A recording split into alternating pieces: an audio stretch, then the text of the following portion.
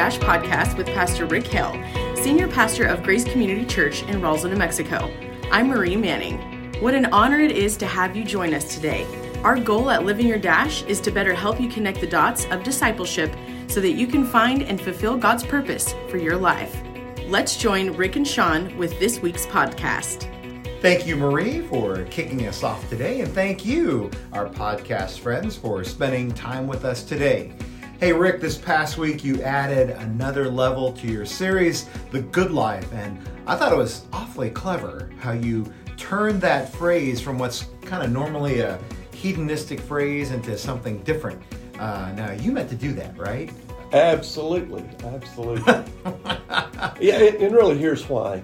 Sean, as I look at the people in our culture today, they're searching for the right thing. They're looking for the good life, a life that's got peace and joy and fulfillment, but they're looking for it in all the wrong places. That's what motivated this series, Living the Good Life, because as Christians, we have found that you will find the good life when you find God's purpose for your life. You know, God's the creator. He knew what he was doing when he made us. He knows what will bring joy and fulfillment and peace.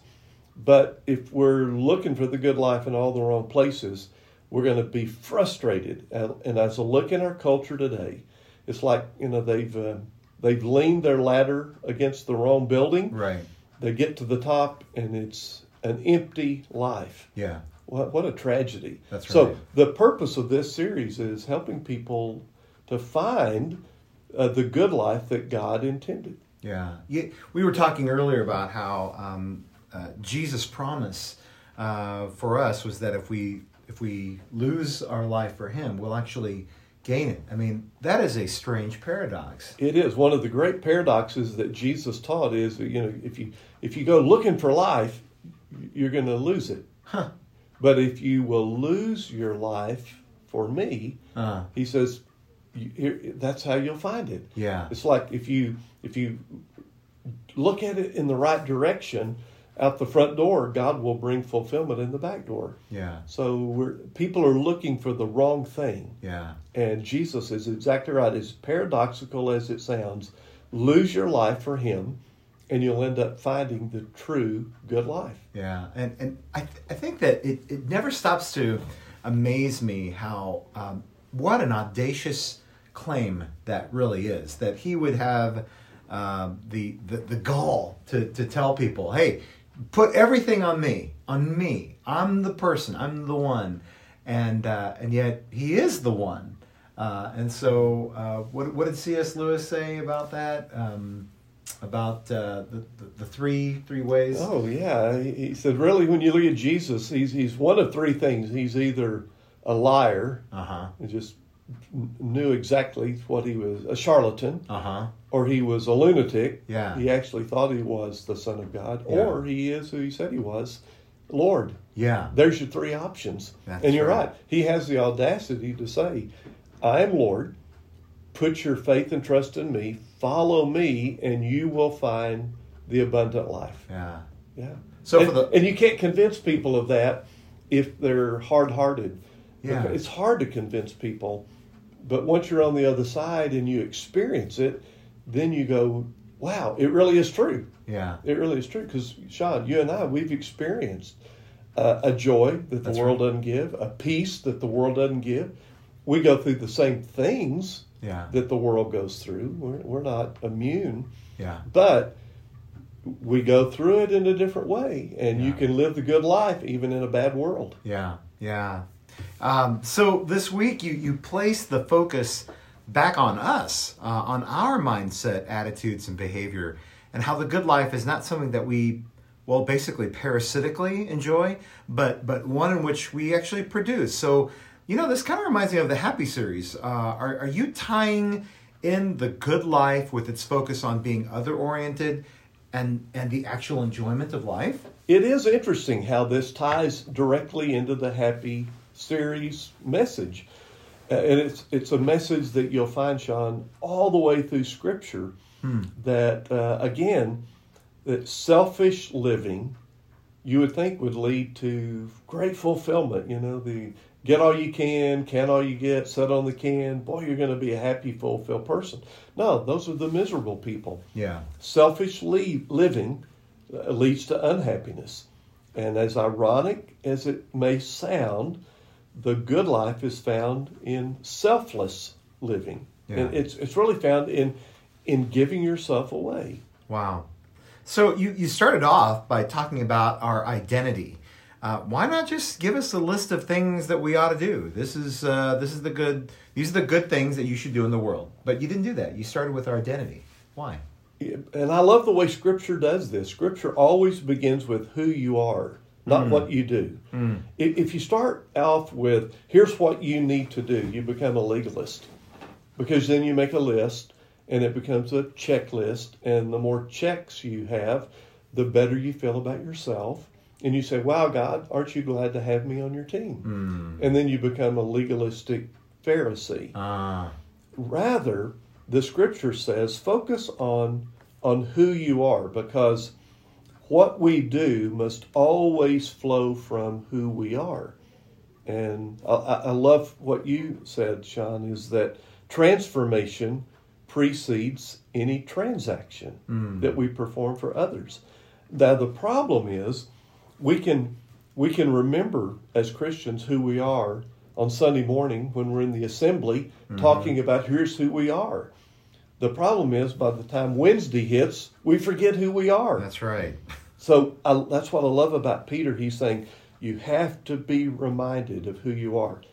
In the section we looked at, Sean, he uses 3 word pictures: living stones, chosen people, and aliens and strangers. Yeah. He drives home. You have to remember, this is who you are. Why? Why should you remember that you're a living stone? Because by Wednesday, you feel like a common alley rock because you've been kicked around. Right. And Peter says, no, you're not a common alley rock. You're a living stone in the temple of God. By Wednesday, you forget that you're one of the chosen people. Why? Because the world has made you feel very ordinary, sometimes subordinary. And Peter says, no, you're extraordinary. You're a chosen member of the people of God. My favorite is that third picture. He says, you have to remember, all week long, you're an alien and a stranger in this world. Yeah. I mean, why is that so important? Because by Wednesday, the world is saying, come and join us, be one of us. And we begin to feel like, oh yeah, I am part of the world. Yeah. Peter says, no, you don't fit here. If you feel different, good. If you live different, good. That means you are living as an alien and a stranger. Your citizenship is not here, it's in heaven. Yeah. I love how because you're commenting on Scripture, but I love how you encapsulate that in just a simple way. I think that not simplistic. That I love the difference between the words simple and simplistic, and it is very simple. It doesn't mean it's easy, but it means it's very we can understand it right away. I love the fact that every time we go through 101, you said that our goal is to help you know more and more about less and less. Can you explain what that means? Yeah, and if you think of a bullseye on a big target, so often we don't focus in on the bullseye. Yeah, we get caught up in the trivial pursuits out on the edge of the target, and we end up majoring in the minors and minoring in the majors, and the simple truths are the most important truths. That's the bullseye. Yeah. So we have to get back to who Jesus Christ is, who He's called us to be. Yeah. So not to toot our own horn, but okay, there I did it. I just tooted our horn. But okay. So really when you talk about this simple change of who we are, you're talking about being born again, right? Because even lost people without God and want nothing to do with God, I mean, they can do good things, right? So why is it necessary, or is it necessary to be born again to live a good life? It is important, and it is essential because it's a question of motivation. The question is, okay, you do good things. Why? Why do you do good things? Now, Sean, as Christians, our motivation is very simple. Gratitude. Gratitude for what God has done. Everything we do in serving other people, loving other people, sacrificing for other people, it all grows out of saying, thank you, God. It's all motivated by gratitude. Frankly, out in the world, people can do good things. They can be very altruistic, but it can be for self-serving purposes. I've known people, they join a service organization. They're going to serve the community, and they do good things. But what's the motivation? Well, I want to become a part of this so I can network and build my business. I want to be able to meet some new potential clients. Yeah. And it becomes a self-serving enterprise rather than, I just want to serve people because look what God has done in my life. Yeah. I think that I'm certainly not saying, if you're listening, don't do good things for the sake of doing it because it's good. I'm not saying that. I'm just saying that even when somebody says, well, I want to make sure that when I die, people will speak well of me.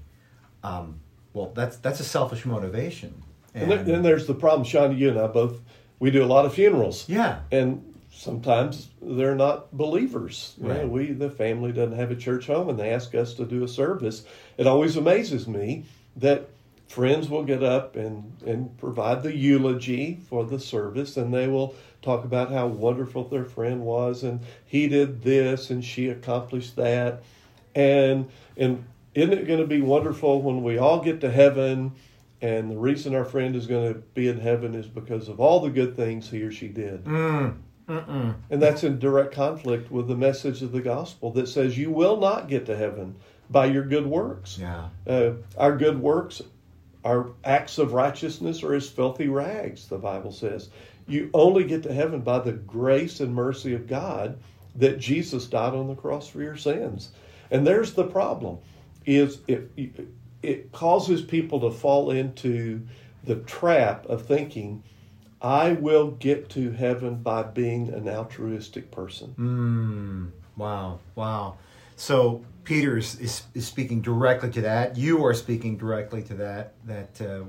It flows from the change that happens within us. If you don't mind, let's swing back to what you described as the other part of being good in the world, and that is, as a believer, we're to be witnesses to the world as ambassadors of Jesus Christ. We never stop being ambassadors, do we? I mean, when it comes to living a life worthy of our commission, what would help us to do that in the daily grind? Yeah, and this really grows out of the section in 1 Peter that we studied Sunday. And we have to get the order right. Peter started with our identity. You got to remember who you are. And then he went to responsibility. Here's what you do. And we remember who we are. That's where we start. But then, during the week, we remember, okay, I have a responsibility as a living stone of God, as a member of the chosen people, even as an alien and stranger in this world.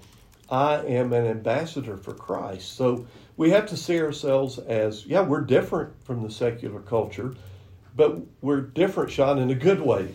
We're not weird. Right. We're not obnoxious. But there needs to be something about the way we live our good life that is very attractive. We want to live a good life where people will say, well, that's not the way I'm living, but I wonder if that would be a better way of living than I'm living now. Yeah. And that's where we need to be like the magnet, drawing people to the good news that Jesus Christ can transform your life into a better person. Yeah. When you were talking about that, I thought back to the book, Alter Ego. Oh, Craig Groeschel. Craig Groeschel's book. Yeah, when he talked about, when you know who you are, you'll know what to do. Yeah. And so it kind of goes back to that whole identity, but then of course the identity speaks to exactly what we'll do. So speaking of a life worthy of our commission, you were marked on the strange collaboration that we share in this world. And as I'm thinking back, I'm just amazed because this is Peter speaking to first century believers whose own government was trying to actively dismantle and destroy them. And yet he actually has the gall to say to them, I want you to submit to authority and show proper respect. What can we learn from our first century family? Yeah, Peter is right on track, and he knows that authority, the whole concept of government authority, was instituted by God, and very wisely to create an environment where chaos doesn't reign. Can you imagine what happens if a community of people, if they have no government? Yeah, there's no one there to, quote Peter, there's no one there to punish the wrongdoer, and to reward the person who does good, which is, according to Peter, the God-ordained purpose of government. Punish the evil and reward the good. So I love it, the fact that Peter says, even in a government that is off the rails, and you have to remember Nero was the supreme ruler, and the governors at that time were evil, ruthless people. So what does Peter say? We still submit to the idea, to the concept of authority. And I love his word, very important, we show proper respect. Yeah. To me, that's what we learn more than anything else. Even in our culture today, there's people right now, they don't like the federal government. They don't like who got elected. Here in the state of New Mexico, a lot of people do not approve of our governor. So what do? Do we go burn down the mansion that she lives in? No, we show respect. If we have differences of opinion, we attack policy, not the person. Yeah. And I think what drives all of this behind everything, Peter is saying, Christians, in the culture, don't be a troublemaker. Be a good citizen. Yeah. But at the same time, Sean, we have to remember, and this helps me, I have to remember government is not the ultimate answer. Right. Government will not fix our problems. All you have to do is look around. Yeah. Has government solved our problems? Has it fixed the ailments in our culture? Absolutely not. The solution is not going to be earthly government. It's going to be the kingdom of God. And so when the kingdom of God, the rule of Jesus, comes in the hearts and lives of people, that's what changes the world. Not from the outside in, but from the inside out. Yeah. I'm not sure if I heard this right, but so maybe I shouldn't say it. But no, I'll just say it. I heard that Alexander Solzhenitsyn, who of course who grew up during the Soviet era, he was imprisoned in their gulag. And yet he actually said, the only thing I've come to see that the only thing worse than a tyrannical government is no government, anarchy. And I thought, wow, here's a guy who was looking at a totalitarian system, and he still said that. And as I look around the world, I think I know where the tyrannical governments are, but I also see where there's open anarchy. There is no law, and it's horrible. It's horrible. Yeah, even in this last year, we saw anarchists in our own country. Yeah. Take over portions of a city. And you say, well, how'd that go? How'd that work out for you? It did not work out well at all. Did not work out. And so Solzhenitsyn is exactly correct. What's worse than an evil government is anarchy, no government at all. Yeah. Peter understood that. He had a bad government that he had to work under and live in, but he said, here's how Christians live in a tyrannical government. Yeah. You're not a troublemaker. You be good citizens. You show love. You serve. But you remember government is not going to solve your problem. How do you think maybe some of these people in Pontus and Galatia and the other places where this was written, when they read that, do you think that they winced a little bit? It's like, why did he say that?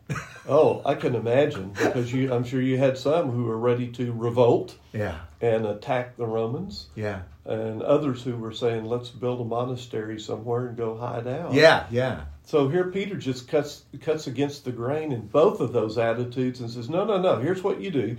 You go live the good life right in the middle of the pagans. Yeah. You live the good life. Man, are you going to get hit? Oh, yeah. You're going to get attacked? Absolutely. Ridiculed? We talk about that in 2 weeks. When we get to chapter 4, oh man, get ready. And that's where Peter says, here's how you really live it out not just in a dysfunctional government, but in a government that's attacking. My mind drifts back to Jesus' parable of the wheat and the tares, where the wheat is sown amongst the weeds, and it was meant to be that way. That is a difficult place, I think, for us to try to live out. But and you told in your message, and so of course, folks, if you haven't heard the message, you need to go back because you're not going to get this story. But you talked about your example, this great example of how to work for a bad boss. And you said this phrase, I think that really got me. And when you said, your attitude at work is not contingent on the value of your boss's worthiness to lead. I mean, that's a bold statement right there. Why is it important not to stoop to the lowest level of others' attitudes? Yeah, and people haven't heard the story. They really need to listen to it because I had a bad boss. Oh man, he was bad. John Maxwell, his book, The 21 Irrefutable Laws of Leadership. This guy violated every law. Every law. He's a horrible boss. But I made a decision. I was not going to live down to his level. Yeah. I was going to live up to the standard that God set for me. And so I was going to just, to quote the Apostle Paul, I was going to walk worthy of my calling. I was going to live my life worthy of my calling, Ephesians chapter 4, verse 1. Yeah. And so this guy, man, he was low level boss. And I said, okay, I can either live down to his level or I can live up to the standard that Christ set for me. And the fascinating end of the story is that by the end of the summer working with this guy, he really had respected me, and whenever he needed a special project done and needed help, he would call on me. Wow. He'd say, hey, Rick, come on, I need your help. And he treated me at that point with a great deal of respect. And I had to earn that respect. Yeah. But I learned a great lesson. Sean, don't be controlled by your environment. Mm-hmm. It's the old example of the fish who lived its entire life out in the ocean. Yeah. And then he got caught by the fishermen and he was served up at a restaurant. And think about it. This fish lives its entire life in a salty water environment. And when he gets to the restaurant, what's the first thing we do? We put salt on it. Somehow that fish was able to live in the environment, but never let the environment live in it. Yeah. There's the challenge. Every day, to quote Peter, live the good life among the pagans, but don't let the pagan lifestyle ever live in you. Wow. What a task. Now, I know you're a big John Wooden fan, and I love his phrase, make every day your masterpiece. How does that fit in the realm of our identity and our responsibility? Yeah, what Peter is saying is don't go out into the world with a negative, critical, complaining attitude. Oh, I hate my boss. I hate my job. I hate life. No, you flip the switch and walk into your week saying every day is an opportunity to be the salt and light of Jesus Christ. The world has no taste. I'm going to be salt. The world is dark. I'm going to be light. I'm going to be different. I'm going to be different in a good day, in a good way. And by doing that, I believe you will find yourself making every day your masterpiece. Wow. We really will be a peculiar people. Absolutely. But peculiar in a good way. Yeah. Not weird and obnoxious, but appealing. Yeah. Appealing to the world. Wonderful. All right. Well, Rick, fantastic message. Is there anything else happening at Grace that we ought to be aware of? We still are excited about showing the movie The Chosen. We're showing episodes every Friday evening. But now there's going to be a change this week, Sean. What's the change in the format and the time? Yeah, it's been so exciting. People, we ended up this past Friday, and it's like the lights came up and people were wondering, is that it? And so I made the decision, let's do 2 episodes at a time. And so, I mean, we're used to binge watching these days anyway on Netflix. So that's what we're going to do. We're not going to binge watch totally. We're going to watch 2 episodes over the next 3 weeks. And so we'll do episodes 3 and 4 this coming Friday. But because of the amount of time that it's going to take, we're going to back it up back up the starting time from 7 o'clock to 6:30. So if you're going to make it this Friday, please come. 6:30, we're going to watch 2 episodes. We'll still have snacks. Oh, yeah, and it'll be around 8 o'clock, so it's about an hour. Just plan an hour and a half. Yeah. That's a great plan. Hey, coming up May 2nd here at Grace, we're doing a blessing of the bikes. So the patio will be filled with motorcycles that day, and we pray over the bikes and the bikers. And if it's good weather, you guys are going to go for a ride. That's right. That's right. So how can they get details? Well, they just go to RoswellGrace.com and look for the slide where it talks about the blessing of the bikes. And so thank you, Rick, for being a part of that, for praying over us. We need your help. Hey, my pleasure. One final thing. This Sunday, week 3 in Living the Good Life, excited about this message. It's living the good life in our homes. Last week was in the world. Now we're going to really dive in. What does it look like in a marriage? How do you live the good life? It's tough. Marriage is tough, and our culture isn't helping. So Kevin Price, one of our pastors here, is going to be giving the message.